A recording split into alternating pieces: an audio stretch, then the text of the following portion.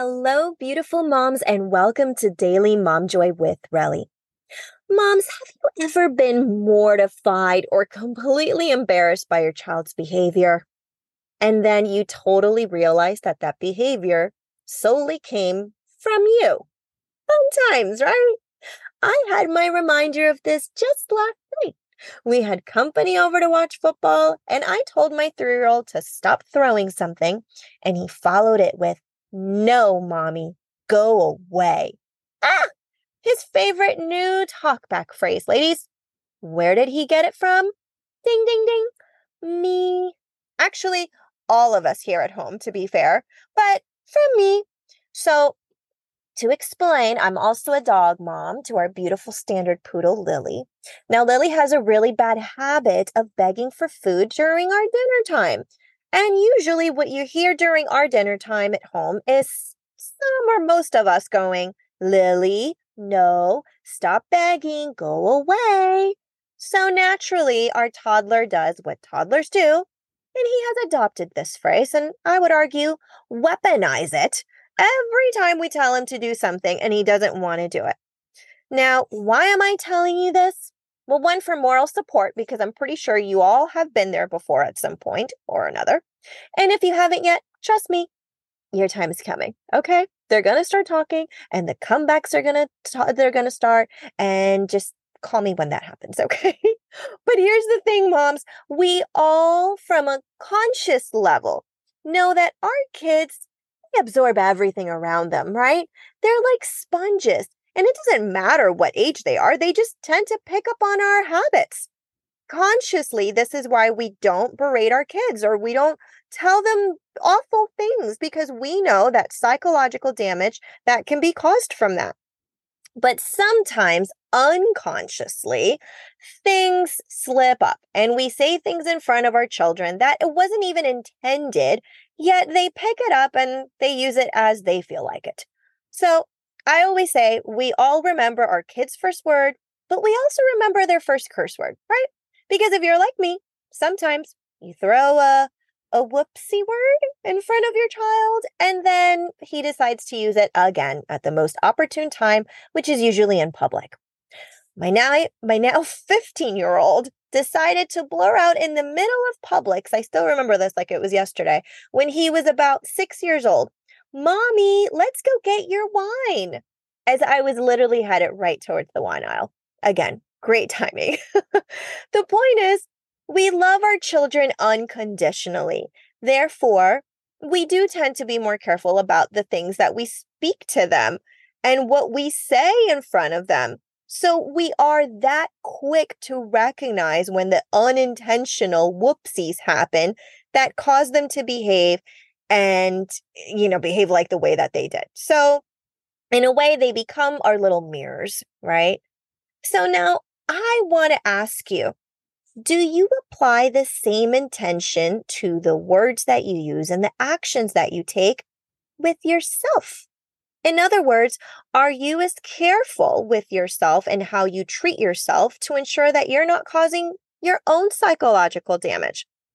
And notice I'm saying treatment because it's not just how we talk to ourselves, it's how we overall treat ourselves with our words and our actions. How we speak to ourselves matters, right? I say this all the time. Negative self-talk is a one-way ticket to a joyless existence because it doesn't matter what we get from the outside world. If our internal world is dark, we're not able to shine our light to others, right? Last week, I talked about self-care and how self-care doesn't just mean going to the spa and getting our hair and nails done. Yes, it's part of it. For some of us, that is part of our self-care. There's nothing wrong with that.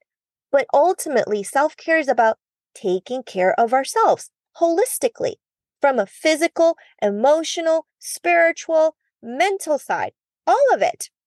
And sometimes that means taking care of our basics. But an important aspect of that is how we also treat ourselves and the belief about ourselves on how we should be treated.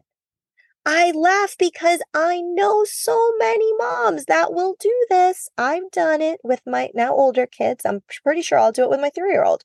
You will go through great lengths to ensure that your lunches are perfectly balanced for your children, that you leave love notes in their lunchbox, right? I love you. Love mommy, right? Have a great day. Love mommy. Thinking of you. Love mommy. And you put in their favorite treat. I see moms that will do the whole cutting of sandwiches into star figures or smiley faces with the lunches, all just to bring a smile to your child's face. Now, let me ask you, what did you have for lunch? If you even had lunch, be honest. Okay? Be honest. When was the last time you even had lunch? Or if you did have lunch, did you cut up your lunch into a magical culinary feast? Were your fruits cut up into your favorite cartoon characters? Probably not. Okay? I would probably say not if ever. Okay? Now, why is that? Why are we so intentional with how we speak and how we behave for our children? Well, because we know the answer to that. We love them. Duh. Unconditionally. Duh. But what about your unconditional love, Mom? How well are you showing your self-love these days? Do you believe you deserve that type of treatment? Now, if you're thinking about that, I'm going to give you the answer. The answer is yes, of course you do. You deserve unconditional love and you deserve that type of treatment. And sometimes we rely on the outside world to give us this type of treatment, right? We rely on them to fill that love tank. And we do this through our loving support systems, right? That's through our good relationships with our family, our friends, our children. It's easy to rely on them for that because they are also our source of love. However, it's just as important, if not more important, for you to give yourself that treatment. And that's what I'm talking about here. Self-love. To treat yourself with the kindness, love, grace, and intention that you give to others, that you give to the world. That you flood yourself with words of affirmation and admiration, and that you treat yourself with the same intention that you give your children.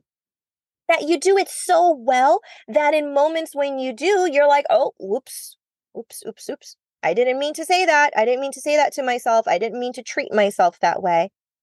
There are going to be moments where we have intentional slip-ups. You know, like we slip up with our words in front of our kids. Yes, it's going to happen. But that's where awareness comes in. Awareness that we made a whoopsie. Like me being more aware of what I tell my dog now in front of my kid, because apparently he will use that against me. And in addition to that awareness, we follow it with grace and then action. Grace for ourselves to remind us that we're human. And sometimes we slip back into old patterns and old limiting beliefs because it happens. And then action, though. We follow it with action, taking the action that we need to correct that behavior.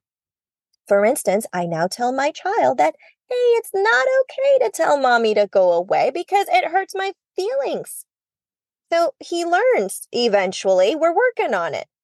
And sometimes we have to take that action over and over and over again, like a toddler. So how do we take action? Well, lucky for you, I have a simple exercise that I'm going to ask of you today. And it's simple. It's one act of kindness for you today, or for me today. So if you're saying it to yourself, one act of kindness for me today. That's your exercise. That means that you are to complete one act of kindness for yourself each day. And then I want you to write it down at the end of the day. Sounds simple. It does, but like any habit building practice, it takes decision and it takes putting it into action. So first is a decision, which is what I want you to do right now. So wherever you are, I want you, Mom, to say, I, insert your name, deserve to treat myself with the same unconditional love that I share with others. And so today, I commit to practicing one act of kindness for myself today and every day. This is your commitment to you. You have to start with a decision, right? This could then, and then you put it into action. Then what, right? This could simply be looking in the mirror and really giving yourself a compliment. Now, I don't mean when you get all dolled up and then you give yourself a compliment, right? We do that. We can do that. But I mean when you're not even feeling at your hottest. Looking at yourself in the mirror when you have a messy ass bun, when your beautiful makeup-less face is just staring back at you. And I want you to say, you are one beautiful person in and out. You care so deeply about others, and you deserve all the love in the world. This can mean buying yourself flowers, or writing yourself a note in your lunch bag, or setting yourself a reminder on your phone. Not with a to-do list or a task, but with a, hey, reminder, you freaking rock, and don't you forget it. Take yourself out to lunch. Go buy a new shade of lipstick. Simple acts of kindness are stepping stones to creating that self-care routine that I talk so much about. So while you may tell yourself, well, I may not be ready to intentionally set the time for me, right? Because we have to meet ourselves where we're at. If you're just not ready for that, start at least here. You can intentionally set the act to love and show yourself each and every day. Act, take action to love, to self-love, because you deserve it. You deserve that and so much more. Think of everything that you do for others, Mom. I truly hope that this inspires you to start loving yourself more.